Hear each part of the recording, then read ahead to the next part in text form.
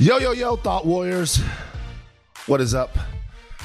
Higher Learning is on. It is I, the Mac Man, Van Lathan Jr.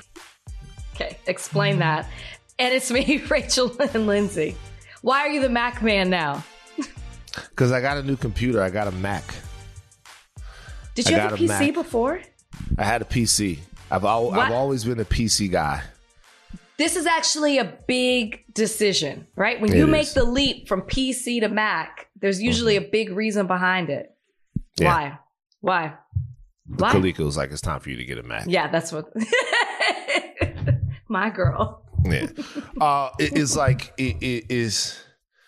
It's I was going to replace the battery in my old one. It's like get a whole new computer.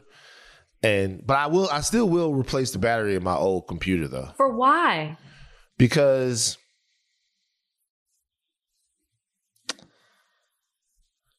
sentimental value. All right. You know, I've been through lots of laptops. I went through a streak of getting laptops stolen out of the car.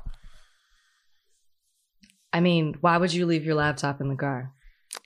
And this is the way I look at it, right?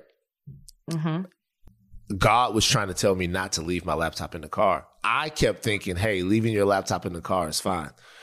And every time I would leave it in the car, God would be like, no, it's not fine. You're stupid. I would think that you'd get that message after the first time, but go ahead. Well, the first time they stole the laptop, it was TMZ's. And so I didn't really care. Right. You know, you didn't pay for it. Whatever, nigga. But then, and it's like, nothing can describe the sinking feeling of coming to your car and knowing that it's being broke into. I compare it to only the feeling of your car being towed. Have you been towed before, Rachel? Oh my gosh. Every time. Yes. And it's always after the club. Which is the worst. I mean, to be honest with you, it's the worst. But the thing about being towed after the club is you only get towed after the best club nights. You have so much fun. You're in there. Apple bottom jeans with the fur. You going crazy. Oh, shit. Man, I'm going to fucking live forever. Yeah. And then you walk outside. And it's funny because you know where you parked. It's so true. It's so true. But you try to rationalize it in your head, like, maybe. Like, you know, yeah. you know where you parked. You parked right there. That's where you parked. One time at a club, they literally stopped the party and they go, hey, y'all, if you parked in this parking lot in this shopping center, they out there towing folks right now. So everybody ran out the club and no cars were there. Because what the tow company did, they hid the cars in neighborhoods because they couldn't take them back all at the same time. So they could only take like 2 or 3 at a time. So they take them, go back into the neighborhoods and get the rest of them. So when we showed up to go get our cars, they were like, your car's not here. We have no record of your car. What ended up happening was they lost my car in the neighborhood that they towed it in. And I had to call the judge and say, I need you to come here. It's like 5 a.m. I need you to come and get my dad was so mad. And then he didn't believe me. Took me out. We found the car parked behind a church. Isn't that crazy? Okay, now This has got to be illegal. I'm going to be honest with you. I'm going to go back to the tow truck company. I'm going to put my fucking hands on somebody. If you're going to tow my car, see, I don't like shit like that. If you're going to tow my car, right? Don't tow my car to somebody grandma my house and then leave my shit there. And then forget about it. And then forget about the car. First of all, don't try to undercut your capability. You know, if you don't have the capability to tow all the cars, then that's just my lucky night. Don't take away my lucky night. I was having the night of my life. Right. And I was in there. Pew, pew, pew, pew. Pew, pew. Pew, pew.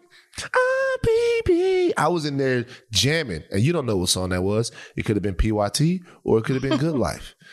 One song samples the other. but I'm having the time of my life, and I came out and my car got towed, but really it wasn't supposed to get towed because you were supposed to not have the capability to tow it. But you came up with the workaround. You nigger rigged towing. Basically. Can't believe it. I never heard anything like it. Ironically enough, Webby was performing that night in the club. I vividly remember this. Oh, well, then that's what happened. They was like, Webby's in there performing. We know we can get a bunch of motherfuckers. And it was like, and they probably got a bunch of people, because when Webby's performing, you're looking for people who are illegally parked, but you're also looking for people who are just driving completely illegally, you know? Well, that wasn't me. This episode is brought to you by Cars.com. When you add your car to your garage on Cars.com, you'll unlock access to real-time insights into how much your car is worth. Plus, view its historical and projected value to decide when to sell. So when the time is right, you can secure an instant offer from a local dealership or sell it yourself on Cars.com. Start tracking your car's value with your garage on Cars.com. This episode is brought to you by Anytime Fitness. We're not all professional athletes, but we all have health goals. That's why Anytime Fitness gives you access to personalized plans and support from a coach. Plus, you can track your training, nutrition, and recovery progress with the Anytime Fitness app, just like the pros. With 24/7 access to more than 5,000 gyms worldwide, get more from your gym membership. Visit anytimefitness.com to try it for free today. Terms, conditions, restrictions all apply. See website for details. Have you ever driven? What's the dirtiest you've ever drove? Have you ever driven without your license, without insurance? Yeah, like I forgot my license or insurance. That's about No. That's not what I'm talking about. Oh, like expired? Like it's expired or suspended or gone. Never. One time in my life, I don't know if I've talked about this, I was completely illegal. Like totally illegal. Like everything is illegal. Like expired plates, insurance. All of it. Like, all of it. Gosh. So check it out. So there are five, there are all of these categories in Louisiana. There's plates, there's license, there's insurance, there's registration, and then there's a little sticker in the front of your car. Right. I guess, which I guess is your registration. Mm-hmm. I was 4 for 4. Bad license. Bad. I didn't actually get the license fixed to maybe like 2018. And what year did this happen? It's 2003. I can't handle that. I don't even know how you handled that. It's too much. Alexa, play Living on a Prayer. Alexa, play Living on a Prayer. You and have sometimes to show your ID anywhere? I had an ID. I just didn't have a driver's license. Got you. You know.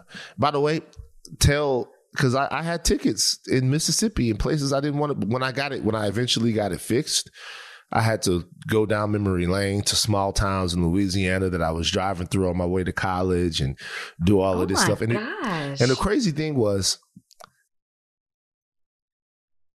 laziness is so toxic because it literally only took maybe 3 hours of work to get it all fixed. Call a couple of courthouses. They send you some stuff. You pay them. Boom. You go get your driver's license. You go get a driver's license. It's fine. I remember one time, God rest his soul, when I was in California and I was trying to get my car out of the impound because of a driver's license situation that happened at the airport. They typed my name in and no bullshit. They said, September 20th, 1955. Huh. Well, I mean, you're Van Lathan, right? From Baton Rouge. I'm like, yeah, well, they must have messed up your birthday and stuff like that. It was my dad. They gave me my car. Stop. They gave me my car. They didn't look at you and not think that you weren't born in 19... What you tell them? Black don't crack? Y'all gonna think this is a lie. I'm not bullshitting you. They gave me my car. They gave me my car. I had been dropping Kalika off at the airport, right? And when I was dropping her off at the airport, she got off, she went to the airport, and then the cop came up and he was like, could you step out of the car, blah, blah, blah, blah. And he's talking to me, he's doing the whole thing. And then he goes, do you have a driver's license? And I give him the ID, as I always do. I say, I've just moved here. I haven't been here very long. And then I noticed, I noticed that there's a tow truck coming up behind. And I'm like, what? He's like, oh, you don't have a driver's license. That's an automatic tow in Los Angeles. I'm like, huh? So I had to walk around LAX to walk to the LAX police department. And then I had to get the rundown on how I could get the car back. And so one way that they could give me the car back is they had to prove that I had a valid license in Baton Rouge. And when they ran my name, my dad's license popped up. They gave me my car. Boom. But 1955. It was meant for me to have my car back. It was just meant for me to have my car back that day. Okay, whatever. But look, I'm glad now, you fixed it. Yeah, I'm glad you're right now. I'm legal. Good. And like, I've been legal consecutive years. I gotta be honest with you. It was a time in Baton Rouge, just amongst the homies. Like, I keep trying to tell, we don't get off to the best starts in life. We were all like this. Fuck it. Like, we just like we were some real irresponsible. Yes. Like one of my friends went to jail, county jail, for tickets, and he stayed there like some months. No, I had a lot on my plate. No, oh, yeah, for months for tickets. We have to write letters to get him out of jail. For tickets? Yes. Went there, his hair was all fucked up. He was talking about, because he was making. But look, these are the lessons that see. This is the stuff that people don't understand. These are the lessons that we learn. These are the lessons that we learn.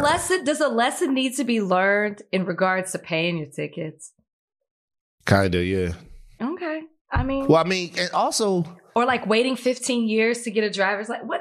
It's just laziness. Does a lesson need to be learned? You know what you need to do. You could say that it was laziness, right? But I was unlazy in so many other ways. It was lazy, right? But there were so many other things that I was doing. Like, I was actually working my ass off.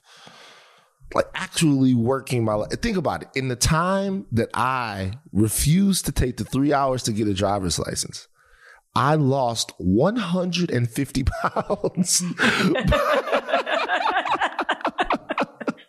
Okay, so there's some give and take here. No, it's just sometimes niggas is just trifling, Rachel, and that was me for a very long time. Clearly, yeah. I'm so glad you got it together, though. Well, let me tell you something. Don't call me. You guys, I will. Don't call me.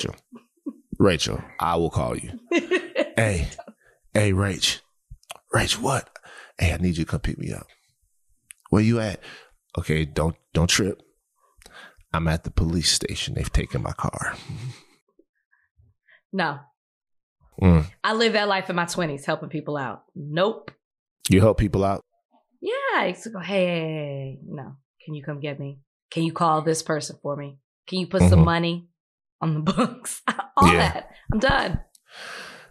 So here's the thing. This is my thing about putting money on people's books. And a lot of you that are listening to this don't have a lot of relatives that are in the pen. Like, all of my relatives were in the pen. So here's the thing about putting money on people's books. If you have to ask me to put the money on the books, it's not going to happen. The people that, I'm serious. That's so cold. If you have to ask me to put money on your books, I'm not going to do it. The people that I put money on their books, they know that it's going to be there. Right.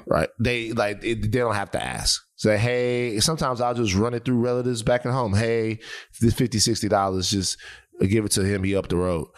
But if you have to call me, that means that we play freshman football together. And you just got my number from somebody. And you're like, oh, shit, Van, remember me?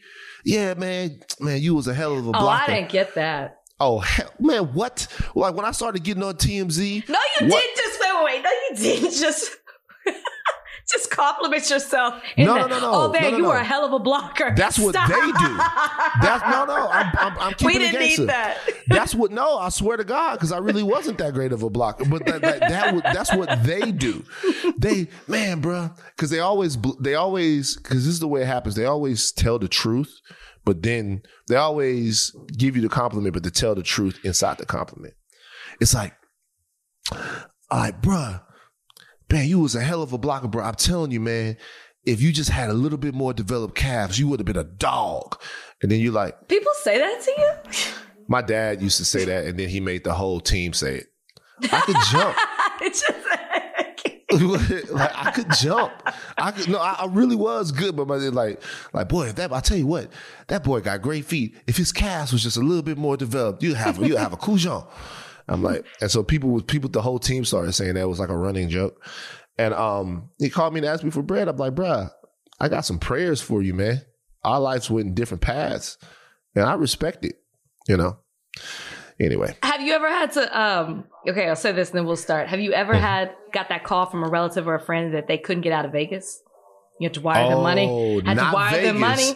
Not Vegas. Multiple times. I had to wire them money to get out. Get a plane ticket home. Not Vegas, but Miami one time. Mm-hmm. Not Vegas. Mm-hmm. Not Vegas. So you send them the money? It was family. Yes. So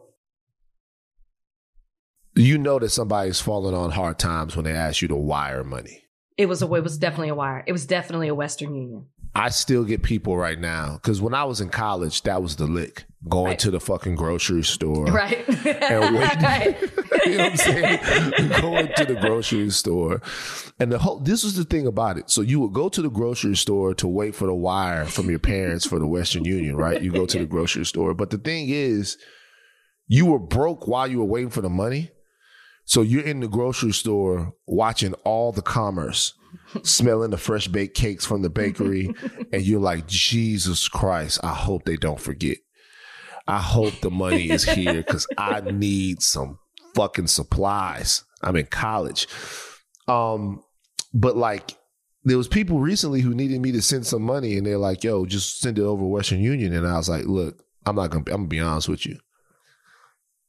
If we not to the point to where a Cash App or a Zelle or something like that is, you're shaking your head. You're saying they didn't have it. They were too old. It was an older relative. I'm telling you guys, it's a lot of responsibility that comes with this black family thing. It really is. It's a lot of people hit me up. You ain't doing nothing for your little cousins. I'm like, who? Who are they? I haven't seen you since 1991. Yeah. Yeah. Yeah. Yeah. But it's family, and I love my family. I love my family. I love too. God damn it. They're the ones who taught me not to have a driver's license. Speaking of teaching, I think we all learned an important lesson. And that is, there's a difference between the term immunized, and vaccinated. Because Aaron Rodgers has pulled off the caper of the NFL season. He has managed to conceal the fact that he is not vaccinated. He tested positive for COVID on Wednesday. And according to some NFL media, he is indeed unvaccinated. Now, Aaron Rodgers, during a press conference earlier in the year, had said that he was, I don't know why I'm having so much trouble with this word, immunized, yeah. Which of course means, most of us take as meaning vaccinated. But apparently, he had been petitioning the NFL for a homeopathic immunization. He had. I did not know that. He did. Oh, before the season. Okay. Before the season, homeopathic treatments. So he did not get vaccinated by the traditional sense. Aaron Rodgers saw people getting jabs in the arm, and he went home and took some ginger ale and mixed it with some Robitussin, and he drank it, and he said, "COVID cannot fucking affect me." And it didn't for a while. I guess. But during this time, Rach, he was doing press conferences without a mask. He was on the sidelines without a mask. He was breaking every single protocol that exists for COVID in the NFL. What the fuck is going on, and what should happen to Aaron Rodgers now? That's a really good question on what should happen. I find this story so fascinating, but just on so many different levels. One, I didn't even know he used the term immunized, but wait, now I'm having trouble saying it. Yeah, immunized. Immunized, right? It sounded weird. I don't know. Doesn't seem like that should be right. It sounded wrong when I said it. You mess with me. Whatever. He's not vaccinated. Right. But then he would answer questions in press conference conferences and say like we, and would separate himself from those who were not vaccinated to imply that he was. So it's just a crazy whole situation. But even more so, you have to realize Aaron Rodgers didn't act alone. That to me is the more troubling thing, because the NFL basically put the responsibility on each team to figure out if your players and coaches and assistants and trainers and everybody working on the team is vaccinated. There is no way that Aaron Rodgers could continue the way he did without the assistance from somebody on the Green Bay Packers staff. So that's also another issue, because now you got to look at every single team and make sure that there's not another Aaron Rodgers on your team. Yeah. And I feel like the NFL was trying to give the responsibility to the teams, and now they're going to have to step in. So when you say what should happen as a whole, the NFL is going to have to make sure that protocols are in place, because at this point you can't trust the teams. And they need to figure out how Aaron Rodgers was able to slip through the cracks, because those people should be reprimanded as well, because he couldn't have done this without somebody else alluded to the fact that he was vaccinated too. But Aaron Rodgers has to be suspended. I think it has to go. I think it has to go further than that, but I agree with you though. You think he should be, wait. I'll just say he should be suspended, because you have to make an example out of him, because this can't continue. If you excuse what he did, then you're never going to be able to punish anyone else for doing the same thing. And there very well could be other Aaron Rodgers out there. Very well could be some more on the team. Mm-hmm. But it's just you put so many people at risk, and then you preach all this stuff about how you're one with the team, but then you've been lying to the team this entire time. It's just troubling on so many different levels. But I'm curious for you. You think it should go further than, or I'm curious with you. You think it should go further than suspension? Yeah. So let's talk about race. Let's inject race into it. You know what I'm going to start getting? I'm going to get like one of those turkey injectors that you get for a turkey baster? No. The ones that you stick the turkey with and you inject the seasonings into it. You ever seen these? Okay. I don't cook. I'm going to get one, and it's just going to say race on it. And then every time I inject race, I'm just going to hold it up. I'm going to do that for real. Let's inject some race into it. So Kyrie Irving obviously has been made the poster boy for vaccine hesitancy in professional sports. And that's because the situation between him and Aaron Rodgers is, those are different, right? Mm-hmm. The reason why the situations are different are because Kyrie Irving was truthful in saying that he was hesitating to get the vaccine, and his organization imposed the proper consequences of that choice onto Kyrie Irving, right? Mm-hmm. Mm-hmm. Kyrie Irving is a black basketball player, mm-hmm. all right, who had made a decision and suffered the consequences of that decision. I don't begrudge the Brooklyn Nets. Well, it's not really the Brooklyn Nets as much as it is the city of New York or whatever, for the fact that Kyrie Irving cannot participate. They say if you can't participate, you can't play. That's fine. This is a very, very fascinating look into America. Fascinating look, because a black man gets punished for his truth while a white man gets help with his lie. Now, I am not on the side of either one of these guys per se, but I think it's interesting that Aaron Rodgers was given the latitude and the opportunity to deceive everyone because he was Aaron Rodgers. And now only after the fact, when your hand is caught in the cookie jar, does everyone see that Aaron Rodgers was lying the entire time, participating the entire time, leading the Green Bay Packers to one of the best records in the NFC the entire time. So do you know what I think should happen? Of course, Aaron Rodgers should be suspended. Okay. Of course, Green Bay should be disciplined by the league. But I think the discipline should come in the fact that Aaron Rodgers and the Green Bay Packers should have to forfeit every game that Aaron Rodgers participated in this year. If Aaron Rodgers has been flagrantly violating the league's virus protocols, flagrantly violating them, flaunting them in the face of everyone, lying about it, saying that he was vaccinated when he wasn't, getting the help of the Green Bay Packers organization because he is the quarterback of the Green Bay Packers.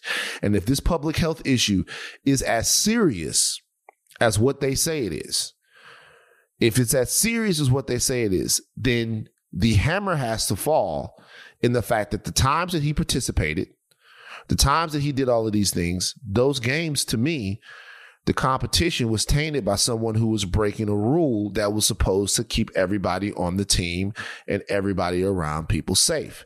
Now, the only reason why I compare it to the Kyrie Irving situation is not because there's necessarily the intentionality there, but just because it's interesting that at this point, this makes me actually even respect Kyrie a little bit more, because at least he had the nerve and the wherewithal to stand up and speak his true feelings to everyone. And normally, whether we agree with guys or not, that's what black men get killed for. Black men don't get killed for the lie. Black men get killed for their truth. However inconvenient, uninformed, or rash their truth might be, they get killed for their truth. While sometimes it seems like white people get all the opportunity to uphold the lie. And at this point, the lie has been exposed. And I think there needs to be a clear message that this type of chicanery cannot Got that word right. Yeah, chicanery cannot be tolerated. Am I going too far, Rach? Yes. I don't agree with you. I would agree with you if Aaron Rodgers was out of the 14-day quarantine and got to come back and play. Then I would say that he was being favored, he was being protected, and I would insert race. At the moment, it's too soon to say that. Aaron Rodgers, what are you doing? You're saying I prematurely. Yeah, you prematurely and listen, rightfully so, because of what we've seen happen, whether it be in sports, politics, life, anything. Typically that's the way things go. But right now it's too early to insert race because Aaron Rodgers hasn't been punished. We just found this information out. And I also think it's premature to say that the reason that he was able to get away with this is because he's white. The reason he was able to get away with it is because he's the star quarterback of that team, and somebody on that team favored him. The Brooklyn Nets could have done that same thing, but they decided to do things the right way and abide by the rules that are set in place by the city of New York and didn't protect Kyrie. I don't think that's because Kyrie is black that they decided not to protect Kyrie. Also, Kyrie was honest and forthright with it. Aaron didn't. So you can't even say that the NFL or someone was protecting Aaron because Green Bay was for sure, but you can't say the NFL was doing that because he's white when the NFL did not know as well. Not the NFL, the Packers for sure. So somebody on the team decided to do that. And I'm going to be honest, because he is the star quarterback, they need him. They're on a great run. They're doing very well right now. If Devontae Adams was immunized as well, I totally think they would cover that up for him because he's their star number one receiver. I do. I really do. Because what they are protecting their stars. I really do. There is no way. Telling you.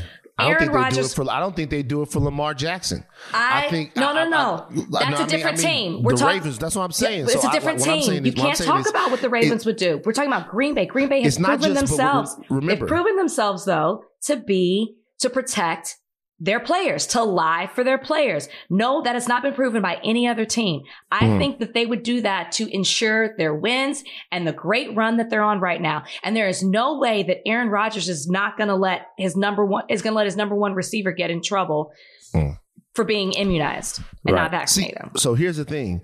I think that this doesn't have to do with just standing on the Packers. I think this also has to do with standing in the league. Aaron Rodgers isn't just a star for the Green Bay Packers. Aaron Rodgers is an entity in himself in the NFL.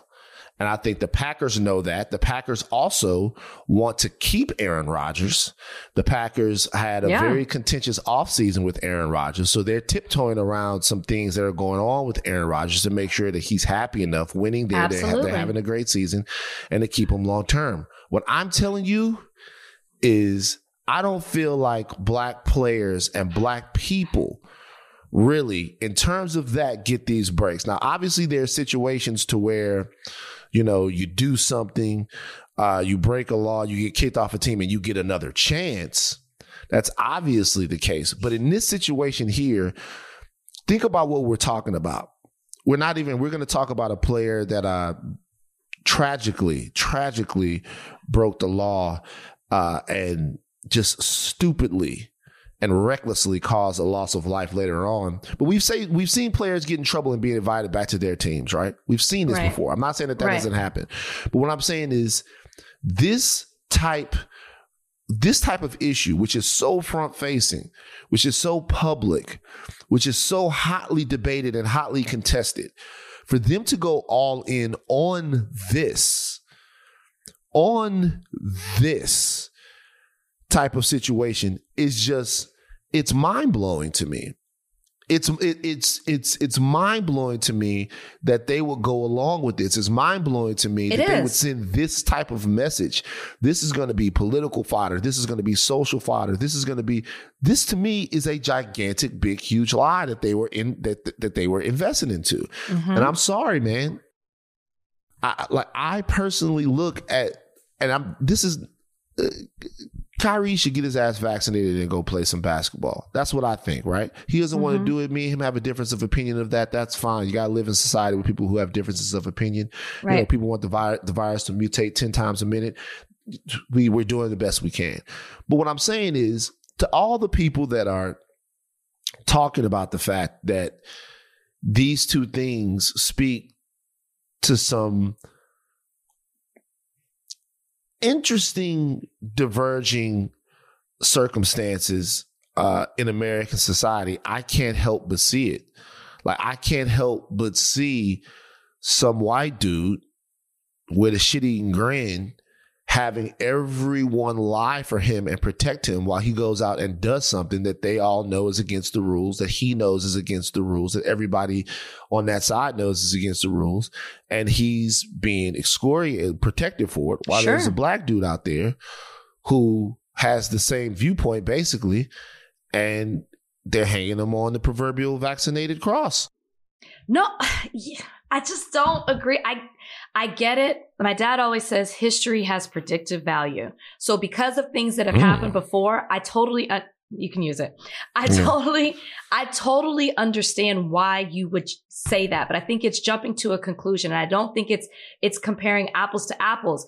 Brooklyn Nets decided to follow the rules. I don't think that has to do with race. Those are the rules that are in place by the city, not even necessarily the NBA. That's the rule. They're following it. Kyrie's not playing. Green Bay decided to break the rules for their quarterback, who is white. I truly believe they would have done it for Devontae Adams as well. I ain't saying every black player on that team, but your star wide receiver, the favorite choice of your quarterback, I think they would have done the same thing. They obviously, one's a rule follower, one's not. Now, I'm telling you, we'll watch the situation. We'll keep everybody updated. We're watching how the NFL handles this. I don't even think Aaron Rodgers should play the rest of the year. I really don't. I think that's how far his suspension should go. They should forfeit the games he already played. Fine, that too. But I think you're done. You're done this season. Wow. You're done this. And I think the team should be fined.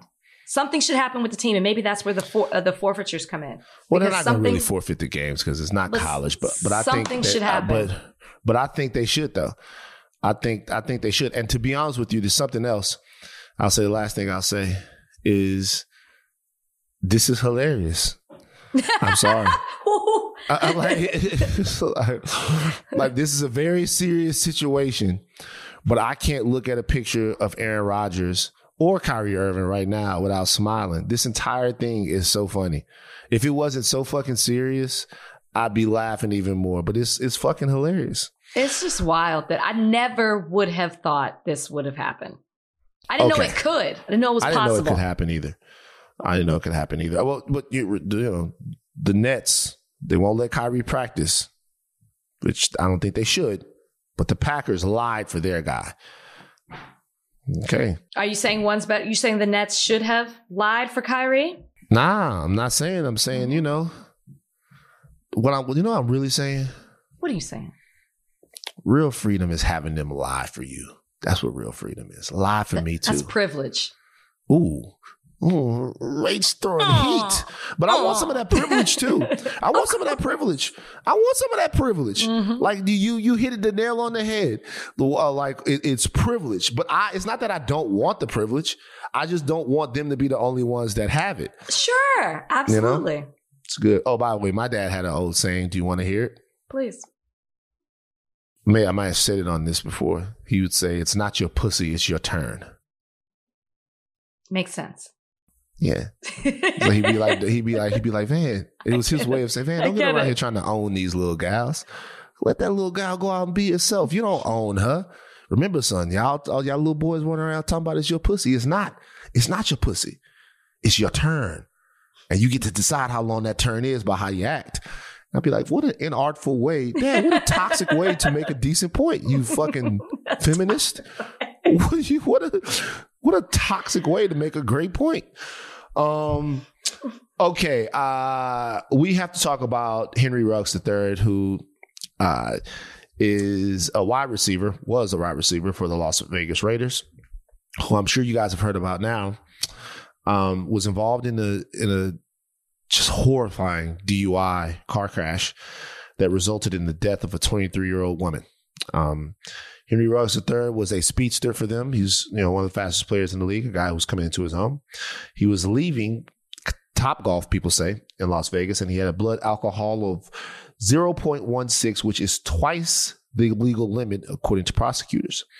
They found a gun in his car as well, but that ended up being the least of his problems as Henry Ruggs decided to travel 156 miles per hour. Mm-hmm. He hit a woman, rear-ended her, going 127 miles an hour on impact when the airbag deployed, and he killed her and her dog. He has since been released by the Las Vegas Raiders and looks to face some pretty serious jail time, as I believe that he was charged with driving under the influence resulting in a death. I'm not sure how you analyze this one. It's so ugly, so needless, so reckless, so disgusting and hard to even fathom for the family of that woman who was just driving home that night. But discussing things is what we do. So when you saw this entire thing unfold, what were your thoughts? Well, I was actually on set when, and this is so troubling, I was on set when a producer came in and was like, "Man, Ruggs just killed someone." That's all that was said.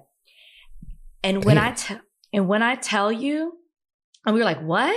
And it was like, "Yeah." And people were like starting to discuss it, but nobody knew any details. And the first thought somebody said was it a girlfriend? A wife? Isn't that wild? Oh, wow.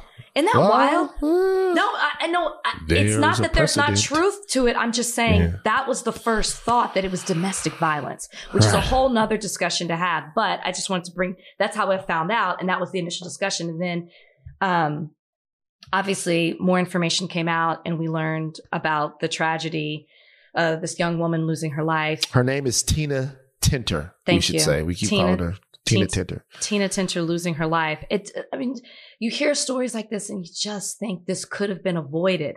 And even more so, Ruggs had a friend who died 5 years ago in a car crash. Yeah. And so when you add that to it, it's just, you would hope that people would be more responsible when it comes to drinking and driving, especially that I also found out that the Raiders have a car service available to their players, maybe even additionally to the staff as well, but specifically to the players, since that's what we're dealing with, for when you go out. So there are options there. You never had, obviously Uber and Lyft are available, but on top of that, your team has tried to put things in place for you to avoid these very types of situations, and it was ignored. And then also there was a passenger in his car, and it's just all these things happened that allowed for him to continue in this way that eventually led to the tragedy of someone, Tina, losing her life. And it's just so devastating where in 1 second, this man, first round draft pick, life changing for him and his family, had this amazing opportunity. And just like that, it's taken away. And so is someone's life at the same time. Yeah. I think sometimes when I talk to the young brothers, and Henry Ruggs, I think is only 22 years old. Sometimes when I talk to young brothers, it's hard to get them to see human. Mm-hmm. They either think that they are destined for an early death or that they're going to live forever. You know, it's hard for them to just see that, hey, you're a person and every decision that you make has ripple effects for you and out for the people beyond you, right? Yeah. So Henry Ruggs is young. He's strong. He's living a life that maybe he didn't think he was going to get a chance to live. He's from there in Alabama, I believe. And for him to take that extra thing to protect everything, sometimes it doesn't feel like he needs to do it because what could hurt Henry Ruggs, right? Who could Henry Ruggs hurt? You know, like I'm here. Right. I'm a star. I'm here. I'm going to be here forever. Or what could go wrong? And then something goes wrong. Something goes terribly wrong. And there are going to be discussions about Henry Ruggs and what he does now and how he picks up the pieces and how he moves on with his life. And I guess people will have those conversations. I never will. I don't know what really is going to happen for Henry Ruggs moving forward. I hope the best for everyone, but I can't say that I'm overly concerned. I'm not being What do you mean unfeeling. by that? Well, I just have a really weird relationship with someone actually dying because you fucked off at Topgolf. I'm not angry, but if I'm being honest with you, it's like these would be one of those situations where I don't really know. I'd be really interested to talk to someone who's lost a family member to a drunk driver or to a careless accident or something like that and see how they processed it because God forgives everyone, and you know, and we all live in society with second and third chances. But this woman is dead, man, right? For nothing, like for nothing. It just, I'm be honest with you, it does make me angry. Of course, yeah. Like it's just like, you know, and it's not. He didn't try to do it. I understand that, but at the same time, the negligence is so obscene that I'm like, fuck, man. Like, well, it's just like who kept giving him drinks? He had a passenger in the car who didn't notice that it wasn't okay for him to drive. You know what I mean? Like there's just seemed to have been things that could have stopped, like quick decisions could have been made for this to not happen. And then it ends up with someone dying. Yeah. And it's just, that's what I think where the anger comes from and the frustrations, that it's like, it could have been avoided. You had a good time. And then this happened. Yeah. Nah, yeah. It's just prayers to the family. I hope that they find some sort of closure. We don't know what's going to happen with Henry Ruggs. He's probably going to do a little jail time here. And just hopefully people are able to find peace. But guys, I mean, it goes without saying, man. God damn it. Like, there's just, come on, man. Come on, man. Like, use the Uber. Why are you going to, he was going 156 miles an hour. Just completely fucked. Totally fucked. And by the way, last thing I'll say about this could have happened in any American city where there's a football team, right? But because this was in Las Vegas, this is going to be a little tense for the league, because before a team was brought to Las Vegas, there were myriad things that the league was concerned about being around in Las Vegas. They were concerned about a gambling aspect, and they were also concerned about a partying aspect. And here you have the team having been there for not even one season, and you have this type of situation. So this is probably going to reflect on the franchise, the Las Vegas Raiders, as much as it will reflect on Henry Ruggs himself. And I know that they have a car service and they're doing the right thing, but they're going to probably bear some of the responsibility here as far as when people out from the outside are looking into it. All right, let's take a break. This episode is brought to you by Jiffy Lube. Cars can be a big investment, so it's important to take care of them. I once got a car that I started out with 25,000 miles on. I got it to over 200,000 miles because I took care of it. You know how you take care of a car? You take care of the maintenance, the oil, the brakes, all that stuff. And if you don't, you can have a car just completely fall apart. When your car needs maintenance, head to Jiffy Lube. They provide automotive excellence at speed. Get your oil change, brakes checked, tons of other multi-care services. It's all done by expertly trained technicians who actually care about taking care of you and your car. Jiffy Lube, car more. To find coupons and start an instant online estimate, visit jiffylube.com. This episode is brought to you by Hyundai. You could be doing anything this week, right? You've got work, errands, friends, and a whole lot of fun in between. That's why the 2024 Hyundai Santa Fe is the capable SUV that's built for your life. With premium interiors, available wireless charging, and room for your whole cargo and crew. Okay, Hyundai. Visit HyundaiUSA.com to learn more about the all-new 2024 Hyundai Santa Fe. All right, it went down in Virginia, all the way down in Virginia. I mean, you called it. You Told said you. pay attention to it. Pay attention in Virginia because there was a race where Terry McAuliffe and Glenn Youngkin were vying for the Virginia governor's mansion. They were going for it. They were both into it. They were in it to win it. Youngkin is very clearly a Trump Republican. McAuliffe is not. He is a Democrat. But Youngkin won. Youngkin won a race that was polling very closely, but ended up not being so close on election night. Actually, shades of the 2016 Trump presidential election. Lots of blame to go around in the Democratic Party as to how McAuliffe lost this race and was able to make the Virginia governorship red for the first time in a while. But Rachel, you see this race. Who do you blame? I blame the Democrats. I mean, if you just look at the race, and let me just say this. A lot of people will talk about Biden. And people, it's because Biden, and there is truth to this, because of Biden and what he's done so far in the presidency, and his approval rating is down, and people are looking at that. I always have to remember that nobody wanted Biden to be president. It was the lesser of two evils. It's not like they were over thrilled to have him. They were just trying to get him out of office.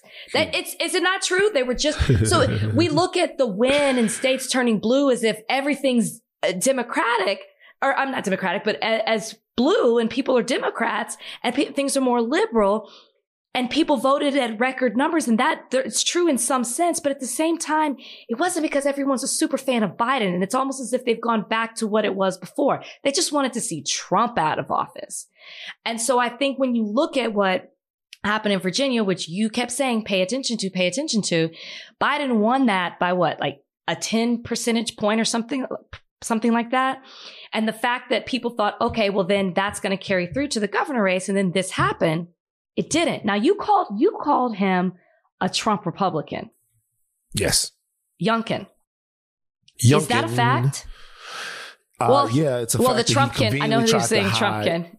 Yeah, it's a fact that he conveniently tried to hide on the campaign trail, but he certainly is a Trump Republican. Because what he was careful to do is to not post too much affiliation with Trump. But what he did do is basically give the blueprint, the roadmap of what Republicans who are coming up in midterms and what will happen in 2024 should do. Republicans are masters at hitting all their talking points and playing to the right people, their fears, what they want. That is what Youngkin did. That's not what the Democrats did. The Democrats ran an entire campaign. What's his name? McAuliffe. McAuliffe ran an entire campaign anti-Trump. Trump is not in office. And the fact that he continued to do that would really hurt his campaign, while Youngkin was talking about education and playing on people's fears with CRT, and talking about not wearing masks, and talking about appealing to moderates, and talking about how teachers needed higher pay. And it won. And that's what we're going to see happen in 2022 with these midterms. And that's what we're going to see happen in 2024. And if the Democrats don't get it together and align their interests and really fight against what the Republicans are putting in place, it's never going to be any different. That, coupled with the fact that Biden is not doing a fantastic job in office. So it's easy to blame, oh, look what's happening with the presidency. Look what's happening with the administration. He's not getting things done. So it's like we have to fight on two ends. We have to fight against Biden or criticizing him and what that administration is doing, but then also fighting against these hot issues that are going to be debated from here on out. And that's what Youngkin did. And that's how he won. Question for you.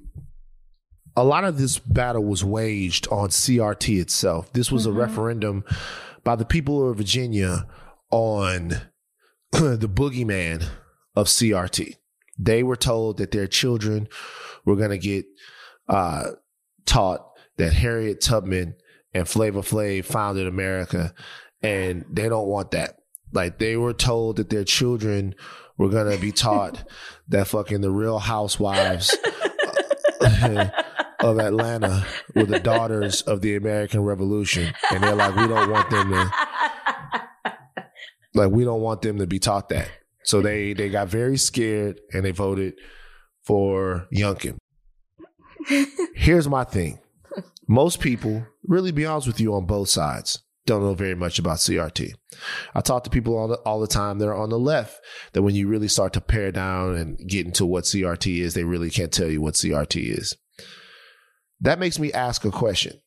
If CRT is not being widely taught in schools, which we know it's not, if CRT is actually not this big of a deal, is CRT worth the fight? Yes. You think that it is? Not that it's worth the fight to get it implemented into schools, because that's not even happening. It's not being taught. But now it is such a talking point that people use the term CRT, probably don't even understand what the acronym stands for or what the acronym represents. But it's out there now. It's a headline now. So you have to combat it because they're going to talk about it. So you have to, at this point, if we ignore CRT, there are videos out there where people don't understand CRT. All they understand is that it's this looming thing that attacks their privilege and their whiteness. And that's all they need to know. It's an attack against them. So you have to combat it at this point. Even if it's not an issue, it is an issue. Do you know what I mean? Yeah. Yeah. I mean, you have to attack it. CRT to me stands for crackers ruining things. Wow. Let's get that going. That's my CRT. Crackers ruining things. That's what CRT. And by the way, if you're white and you're listening to this, it's a 90% chance that you're not a cracker. But we're up against the saltiest of the saltines down there in Trump land, man. Like, they are, you just want to, like, there's not enough chicken noodle soup to dip all the crackers in. That it's not. I like that, by the way. I like when you take a saltine, you like, you know, when you go to a restaurant, like they got the nice Jewish delis out in LA, and you get some chicken noodle soup. Do you go chicken noodle or you go chicken and rice soup? Which one do you do? Chicken and noodle. Chicken noodle. You ever do chicken and rice? No. Do you have an issue with chicken and rice? I mean, I don't like rice in anything like that unless it's like gumbo. Gotcha. So you get the chicken noodle soup, and then it's like a little treat when you notice the crackers right next to it. You're like, oh, they give me some crackers. And then you dip a cracker in the soup, and it gets just a little wet, not too soggy, and you eat it. It's that's very gross. Nice. No, you're gross. That's delicious. Wow. But yeah, so I just wonder about CRT sometimes, because it's like the right, they're like a fucking evil ATM. You give them something and they just turn it into racist cash. Of course. Like, whatever it is, like CRT is like a card. You stick it in the evil ATM and all it fucking churns out for them are election results.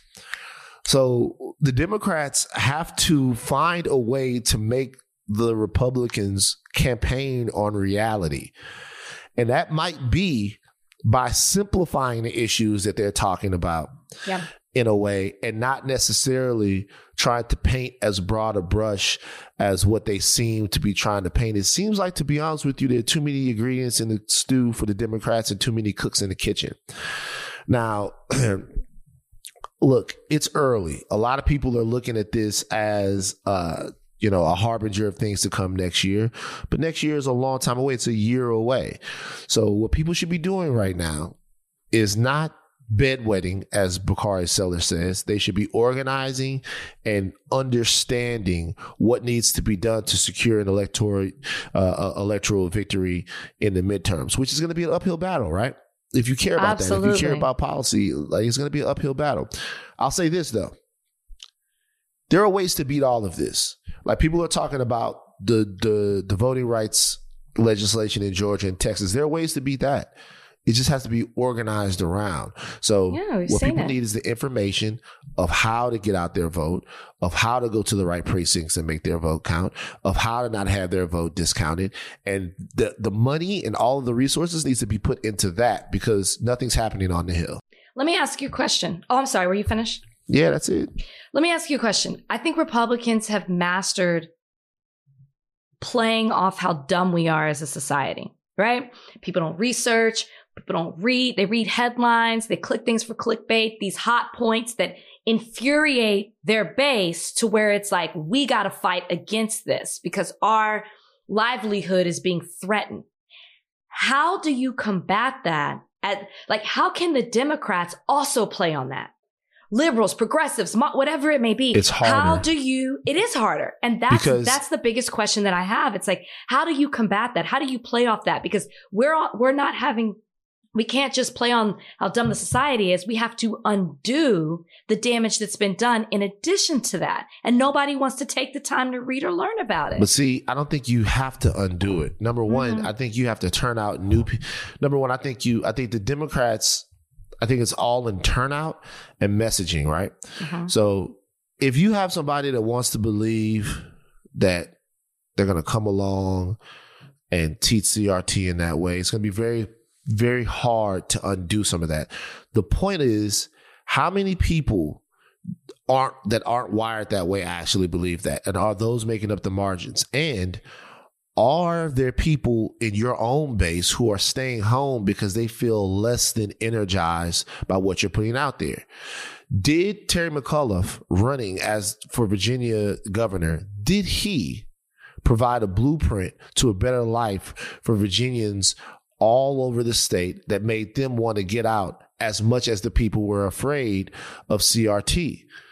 Like, did they run the right candidate? Is the left evolving properly with the sort of shifting landscape of their electorate? Are those things happening? Are you getting the most? Are you squeezing the lemon hard enough and getting the most juice out of it? I'm not so sure that that's the case. I'm not so sure that that's the case. And I also think that the message on the left needs to be simplified. I understand that there's a very diverse electorate, and that's harder to talk to all of them. But we have to have real conversations about what Americans want and need. And we have to do those things sometimes by sort of gathering people together at the highest levels of what they will want from government. And what I mean by that is, like, the more we fracture the identity of the left, the more infighting there is. And the more infighting there is, the more everyone can't get on message. So have tough conversations, come together, discuss things, and everybody on the left, forget about what happens between the left and the right. Everybody on the left realize that you can't win every battle, that sometimes the winning is in the compromise. So you might not get this one thing. The winning's in the compromise?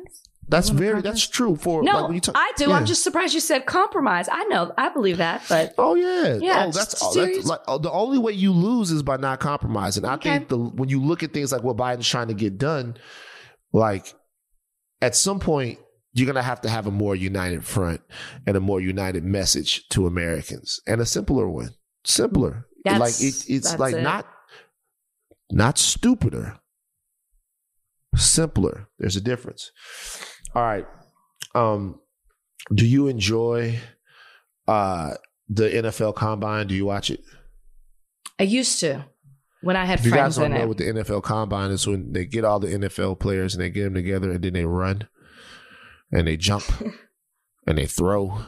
They do all the things that you do on the football field. Yeah. I'm not going to lie. Sometimes watching the NFL Combine is a little uncomfortable because these are big ass black dudes, a lot of them, and they're poking at them and prodding at them and doing all of this stuff. And it looks a little bit like a slave auction. People have said this before. It looks like a slave auction, a bunch of white guys watching black guys perform. But they're mad at Colin Kaepernick because on his show, Colin in Black and White, which, by the way, did you watch Colin in Black and White? I have not. Why? It's been a really rough week for me. Too rough for you to support the man who put his career on the line so that you could be on the... you can try to guilt me all you want. I'm not guilting you. I'm asking you. I will get to it. It's just not on my top list. Do you think it's okay? Fine. Well, since you didn't see this, did you see the scene in question? I saw the scene. So Colin Kaepernick in the very first scene of Colin in Black and White come out swinging, and he had some NFL players at the combine. They walk into a shot. When they come out the other shot, they're in a slave auction. Something that people have said for years. By the way, for years they have made the correlation, but now Colin Kaepernick is once again the anti-American devil. What they don't want you to understand is what's being established as a power dynamic, which is what Kaepernick says. It says, before they put you on the field, teams poke, prod, and examine you, searching for any defect that might affect your performance. No boundary respected, no dignity left intact.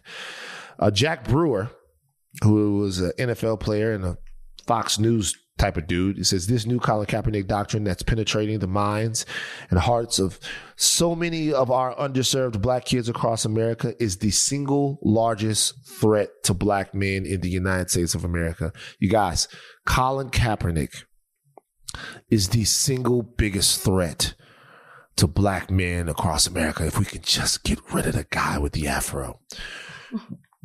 Just real quick on this, because I'm not sure, we've done a lot of sports today. I'm not sure if people are that familiar with the NFL Combine. Do you see a corollary between the NFL Combine and a slave auction? I think you could use that example. If you're going to follow in that line of thinking, what Kaepernick was doing, I think you could use that in almost any power structure, any business, any corporate America situation. I think it's an exaggeration because at what point in that clip he says, in that part, he says, you're left with no dignity intact. That's a bit of a stretch for me. In the combine, you go through a physical examination, right? They want to see how far you can throw, how fast you run, how high you jump or whatever, like they want to see all of that. They want to make sure you don't have any injuries. Why? Because they're going to invest millions in you to play for their team. If I work for a corporation and I go in for an interview, you're going to mentally poke and prod me and ask me a series of questions because you're going to be investing as me as a potential employee at your business. I just think it's just a bit, is there exploitation? Absolutely. Is it a slave auction with no dignity left intact? That's a little bit too much for me because especially good. I think it waters down and generalizes slavery, if I'm going to be a little honest. Slavery, you didn't have a choice. NFL, it's voluntary. Slavery, you worked for free, pretty much. You worked for free. NFL, not the case. And so I just feel like I get it. Again, I'll go back to the word of exploitation. But I think slavery is a bit of a stretch. And so I can see why some people, is he the biggest threat? Absolutely not. That's an exaggeration, but it's a little bit much for me. And let's also not forget the fact that Kaepernick wants to play in the league, which is also tough. If you really feel that strongly about it, you don't want to be a part of an organization that makes Black men look like slaves. It doesn't make any sense. You can't do it. You can't have it both ways.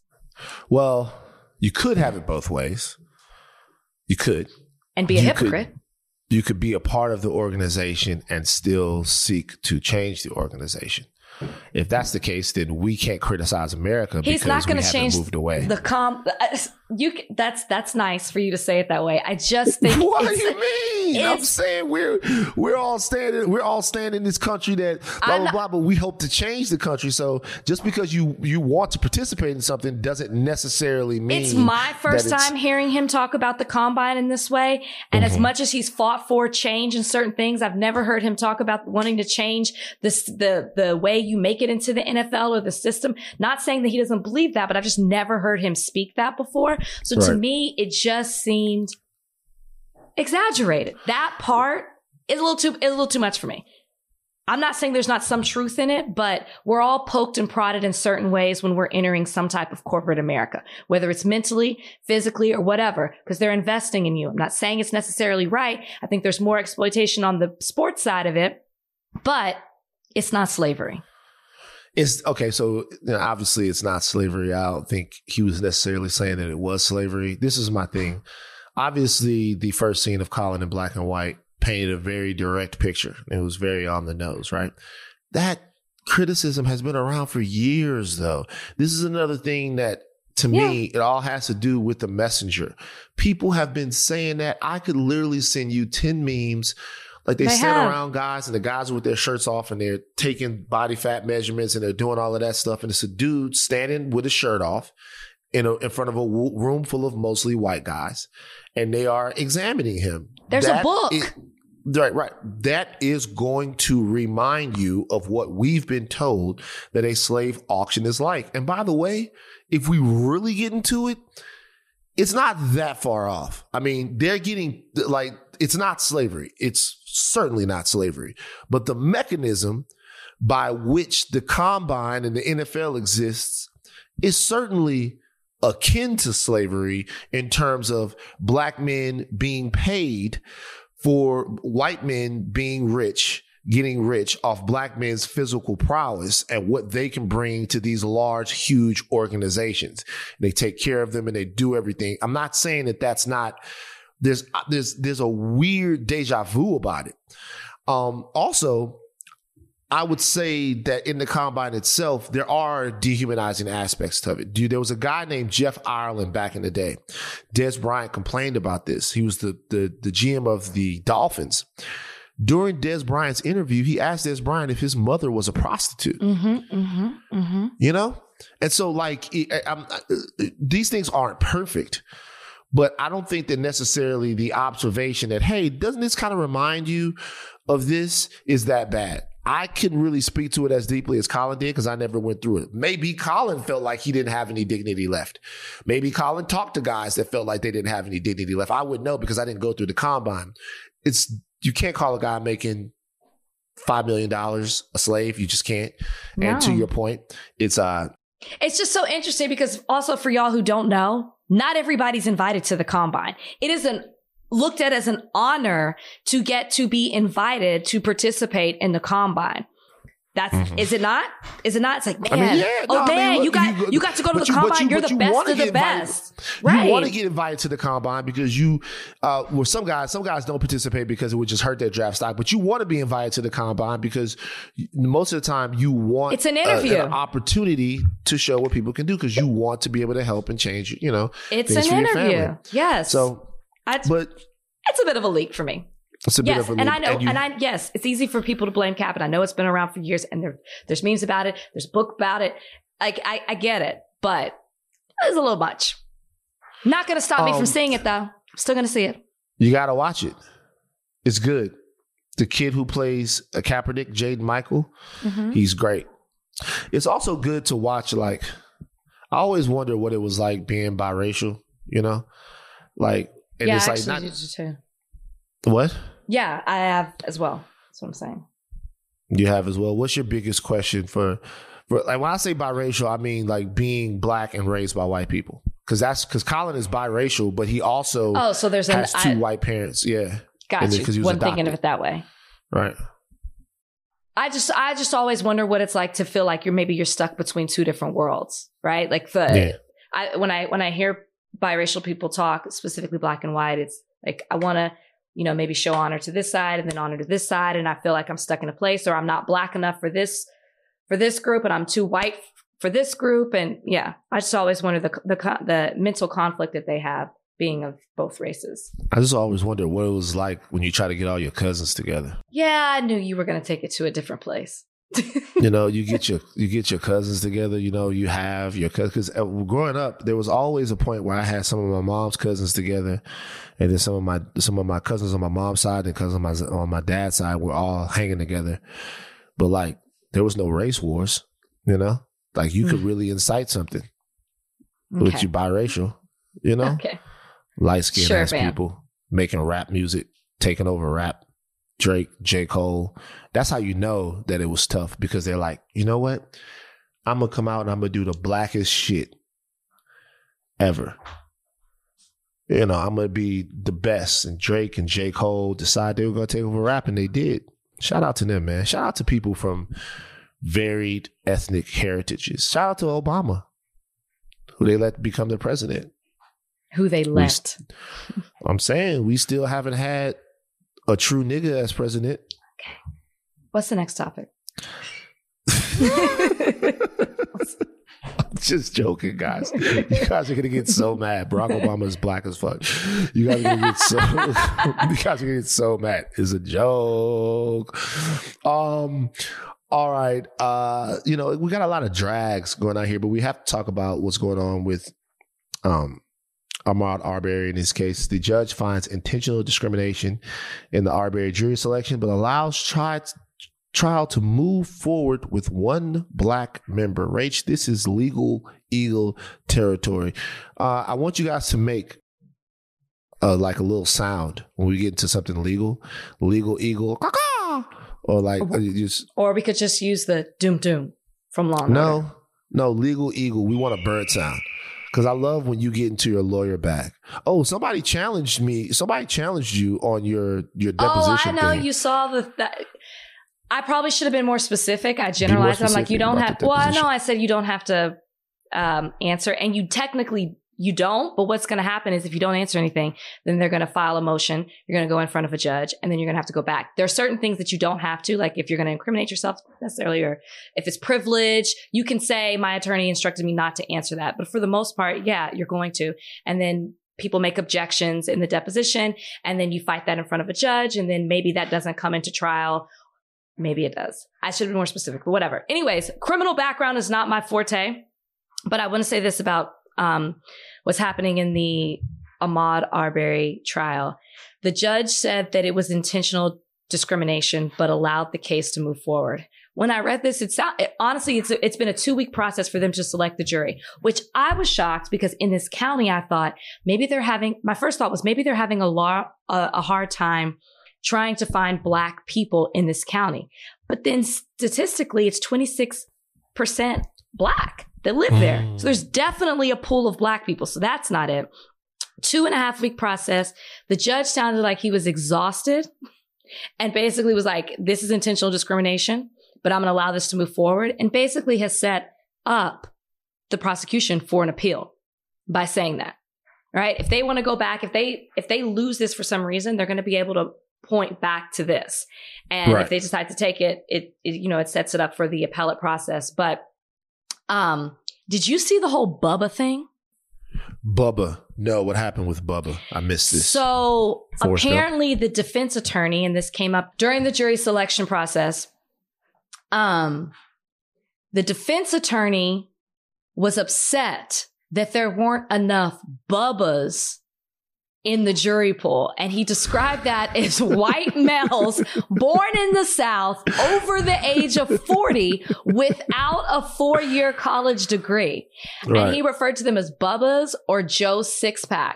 And he said that they were significantly underrepresented. And he said, now, I'm not trying to be stereotypical in any way, but I do think there's a real question of whether or not that demographic is underrepresented in this jury pool. The fact, one, that he called them Bubbas, the fact, two, that he is fighting for a certain type of white man to be a part of it, that's not even required. You have to have diversity when it comes to race and gender, not when it comes to socioeconomic background. That's not something that you have to have. But the fact that he wanted that type of person on the jury pool tells you exactly what they're trying to appeal to when it comes to this case. The very defendants in this case, the murderers in this case, he wants them on the jury because he knows they will acquit their own. Isn't that crazy? It is. And the fact that he went on record saying that. I just watched the LA 92 documentary. Did you watch it? Wait, which one? There's riots, another one? Nat Geographic. I'll just watch. I watched it on the plane ride over here. Pissed me off, of course. But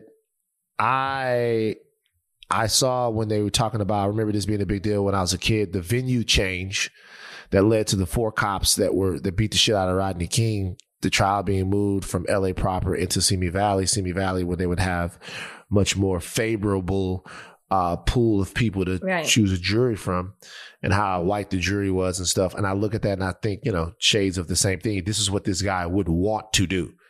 He would want to have as favorable a jury box as possible. So he wants more Bubbas on there.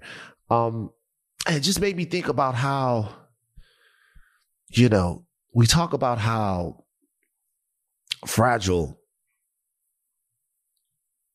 democracy is, but nothing is more fragile than American justice.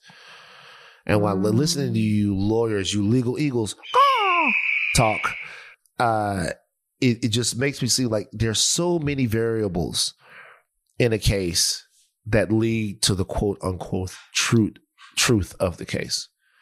It's just interesting. And by the way, something struck me on that LA documentary. You guys remember the name Latasha Harlins? We always talk about her and what happened. But actually we don't talk about her enough. We don't talk about Latasha Harlins enough. We don't talk about the judge that released the woman who executed Latasha Harlins enough. It became about Rodney King, rightly so. But Black life being wasted is not something that just happened. So check out the LA 92 documentary. You'll get a crash course in sometimes how it feels to be Black. You're about to say something now. Well, to that, I was going to say there's also a movie that's coming out with Tyrese and Scott Eastwood about the LA uprising in 92. I think that might be the title of it, actually. LA uprising. It's interesting that they keep, it's fascinating because similar to OJ, which is why OJ got to stay in LA because of what happened in 92.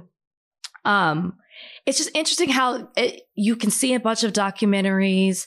You can hear people talk about it. There can be all these movies, but people are still so fascinated with what happened and the ins and outs of it. And it's real life, and people lost their lives. Latasha lost her life. And yes, please look that up. It's just, I don't know. It's almost I don't want to say it seems fantasized, but the way it's talked about, it's like it happened, but it didn't happen. I don't know. And they keep wanting to make movies about it. And it's just like, I was 7 when it happened, wasn't in LA. I can't even imagine what it was like to be here, to feel it, to experience it. And I definitely didn't understand it at the age of 7. But I don't know. I just feel a certain way that a documentary is one thing, but the movies being made about it, don't you feel like it's fantasizing it to a maybe I'm exaggerating with that word, like glorifying it, or well, I think people. So look, this is something that we dealt with while making Two Distant Strangers. There's a fine line, right? You want to educate people and you want people to understand a story. But whenever you put it out as art, you're commodifying it to a degree, and you want to make sure that the backside of that is going to be worth whatever it is that you're going to go through. You want to make sure that it's worth it. Let me use less words. You want to make sure that it's worth it. If you're going to put something out, if you're going to make money off of it, if you're going to sell it to people, you want to make sure that the art that you make is hard hitting enough that it's worth it. You don't want to cut any corners. You want people to get the message from it. At a certain point, I completely understand what you're saying, and that's having made Two Distant Strangers. Like, I would never make another movie like that. I think I've said that before. I think that movie was important to make for how we felt then. But, I want you to be able to sit down in the theater with me and come away inspired, come away. Even if I do end up doing my dream movie, which is about the Haitian Revolution, which would be a lot of blood and death. I want people to be able to leave the theater and look at what was maybe the single greatest uprising for freedom ever. Like, no matter how real the stories are, we have to put stories out where Black people, or where gay people, where Asian people, where Latinx people, where we win. Right. You know what I mean? We that aren't talked about. Most people don't know about the Haitian Revolution, as opposed to the uprising in 92. Right. Or at least Rodney King. People are aware. Well, we'll just give Scott Eastwood another chance. because he's running out of chances. Wait, what happened? Yeah, whatever. What do you mean, what happened? With Scott Eastwood? Yeah, Scott Eastwood just, they keep putting him in movies and he keeps fucking not delivering. But, oh, wow. I just interviewed him for some movie called Dangerous. Yeah. We'll see. All right. We got to get to mailbag. Before we do a real quick, what were the whites thinking? There was a Virginia city councilman who went in blackface.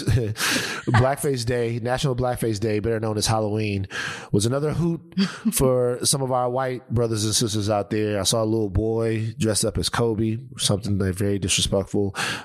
He had all blackface all over his face. And this guy went... I thought you were going to say he had a jersey on. I did not see he had the blackface. And this guy from Virginia, he's a politician. He went as Randy Watson from Sexual Chocolate, so here's the thing. It's wrong. But it's wrong. Hold on. First of all, I gotta make sure that it's right. It's wrong. It's totally wrong. It's disgusting. It's putrid. It's fucking, it's vile. Blackface is vile. I personally think that we've made such a goddamn point about blackface that we've made our point about blackface. Blackface is wrong. It should never be done. Yeah. It's dehumanizing. This was funny. Okay. All right, and I want to be a human being. Okay. It like I look at the picture. He should have never done it. His name is Farron Hamlin. He was with his blackface. He was a Coming to America character, Randy Watson, Sexual Chocolate, and I looked at the picture, and this is the fucked up part about black people. See, this is the fucked up part about it sometimes is we like to have a good time. So sometimes that gets in the way of what we should have our minds on, at least for where I'm from. I can't speak for everyone. But I looked at this, and I laughed, and then I was like, nah, fuck him. But I laughed. The first thing was to laugh. It was funny. Whatever bad happens to him, it should happen. If he gets fucked over, censured, if he loses his job, blackface, we can't tolerate blackface. It's bad. But I laughed. I gotta admit, I laughed. Of course we laughed. It's Randy Watson. You know what I mean? It's who he dressed up as. It's not that he dressed up. It's who he dressed up as that makes it funny. If you don't know who Randy Watson is, shame on you. It's just shame on you. Even I do. Y'all know I don't see movies. I know who it is. I saw the headline. Then I said, well, I got to see the picture. Right. I saw the picture and I just immediately clicked out of the article. Of course I laughed. Of course I chuckled to myself. Right. It is funny. But what's not funny is that I'm so sick of white people acting like they don't know what blackface is and acting like they don't know it's wrong. Basically, what white people are doing now is dressing up in blackface and then asking for forgiveness later. Oh, right. I didn't mean to offend anyone. Yes, you did. You know it's wrong. Yeah. You just really wanted to be Randy Watson. And I get it. He's a funny character. There's a whole bit you could do with it. But like the man, he's a politician. He needs to lose his position. He needs to lose his position. Like, it's not okay. And then he tried to excuse it by talking about like I'm like Eddie Murphy or Dave Chappelle. Yeah, you're not. So you really don't care at all. You really just wanted to be Randy Watson. He kind of nailed it, but get his ass out of here. But if he went out for fucking comedy. All right. God damn it, it's mailbag. Mailbag time. Time to read your letters and then we'll reply to them. Oh, it's mailbag time. Write us with your queries and we'll chime in. All right, let's go. Come on. Mailbag. Here we go. Kyle Farmer asks, what's the number one thing you hope your white listeners learn from your show? Van's going to say something smart, Alec. It's brewing in his head. Go ahead, Rachel. Yeah. I'll say that, well, one, I feel like I want them to know, because a lot of y'all came over for The Bachelor for me. I want you to get to know another side of me. That's the main thing, right? I want you to really get to know Rachel, Big Rach, all of that. I'm happy for that. But truthfully, I hope that you get an understanding of what it is to be Black. You're never going to fully get it because you're not. But you listen to us, you understand our culture better, you understand why things impact and affect us the way that they do, rather than just, to me, if you're coming and you're listening to us, you want more than a headline. You want more than clickbait. You want some type of level of understanding. And so I hope that you get that from us. And we continue to provide that for you. That's a good answer. I just want y'all to get the vibes, come here for the vibes and the laughs, and just know that, you know what? I'm a fucking person, man. I'm a fucking person. I'm a dude, and I just want a chance to be a dude while I'm here on Earth. I'm a person, and we have all of these cultural things, and they're great.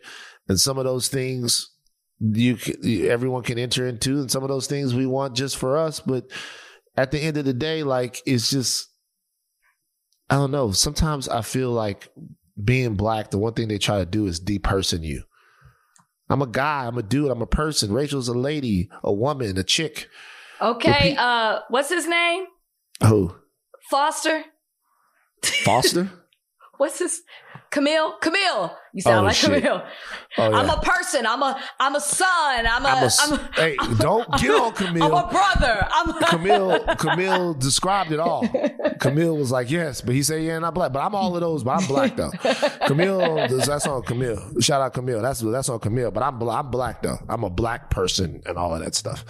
All right, let's go. Come on, Donnie. God damn it. Renee DeRotis asks, what's a movie you wish you could see for the first time?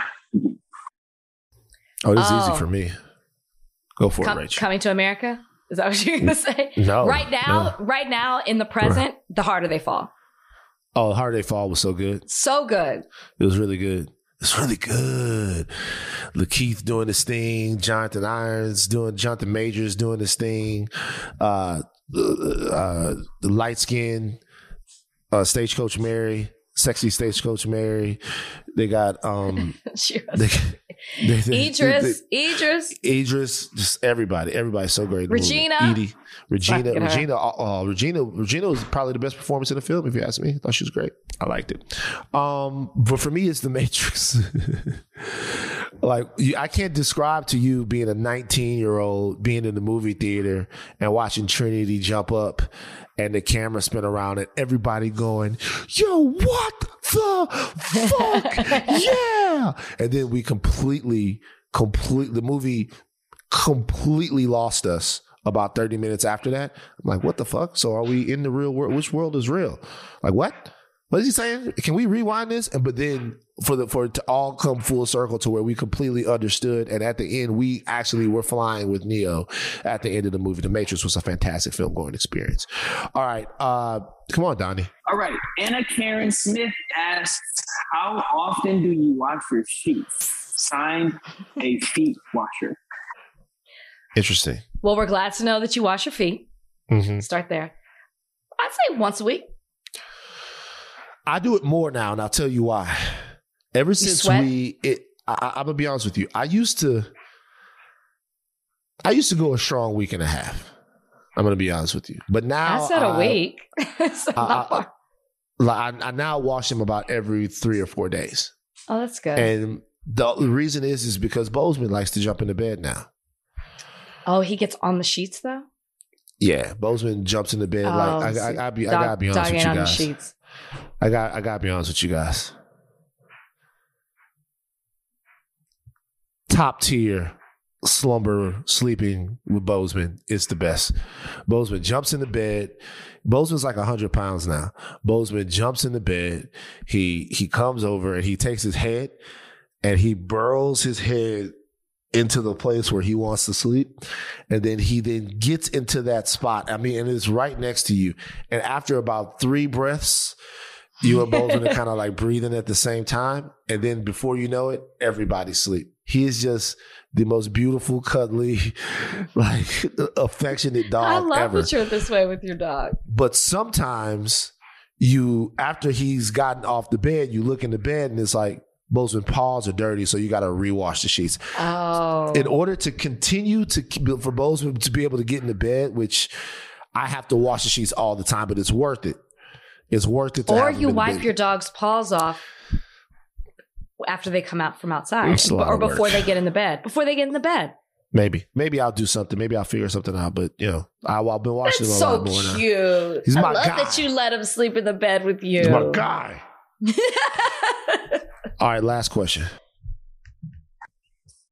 From Casey or Cassie, what are some adjectives to describe how you want others to feel in your presence? There's only one. And I'll always do a good job of it, but safe. Like I really never felt that around people. I always felt I had to like be something. Who Van's gonna say something, Van's gonna do something, Van's gonna be something. Even around my dad, I always felt I had to be on my best behavior. I didn't feel, so when you're around me, and I don't do a good job of it with a lot of people. With people, sometimes I've done things to counteract that, but I just want people to feel safe. That's a great one. I guess mine is kind of like that. I don't know what the adjective is, but I want them to feel like they can be themselves. Right. So whatever that is, open, honest. I don't know which adjective I want to use for that, but I want you to feel like you can be yourself. It's amazing. We got to go. Look, I'm looking at the shelf behind you. Is that a golden calf right there? It's so funny that it looks like that. Wow. I thought that to myself as well. Wow. Jesus Christ. It is an elephant. Okay, because of the Delta stuff. Like, I'm gonna be honest with you. It does look it like looks a a little golden calfy from here. My mom gave this to me. That's so funny. It looks like it does. Maybe I should move it to the other side so it's not the first thing people see. Oh, maybe you should turn the elephant so we can see his trunk. Because like I'm looking over there. I'm like, Rachel got herself a little golden calf. It still looks like the calf. There's no way it doesn't. It looks more calfy. It looks more calfy that way. Now it looks like the elephant. Now it looks like an elephant. Yeah. Maybe, but because now you got his ass showing. Elephant twerking. All right, do you have an unexpected ally of the week? No. I do. Oh, good. Aaron Rodgers. Van. I'll tell you why. Van. Aaron Rodgers for Kyrie Irving. No one has helped Kyrie Irving this week more than Aaron Rodgers. That's true. Aaron Rodgers is the unexpected ally of the week only to Kyrie Irving. All right. Other than that, it's stupid, irresponsible, dangerous, and I hope they bring the hammer down on Aaron Rodgers and the Green Bay Packers. I say forfeit the games and suspend the quarterback. Rachel, we're out of here. Take your thinking caps off, but do not stop learning. I am Van Lathan Jr., the Mac Man. Okay. And I'm Rachel Lynn Lindsay. Bye, guys.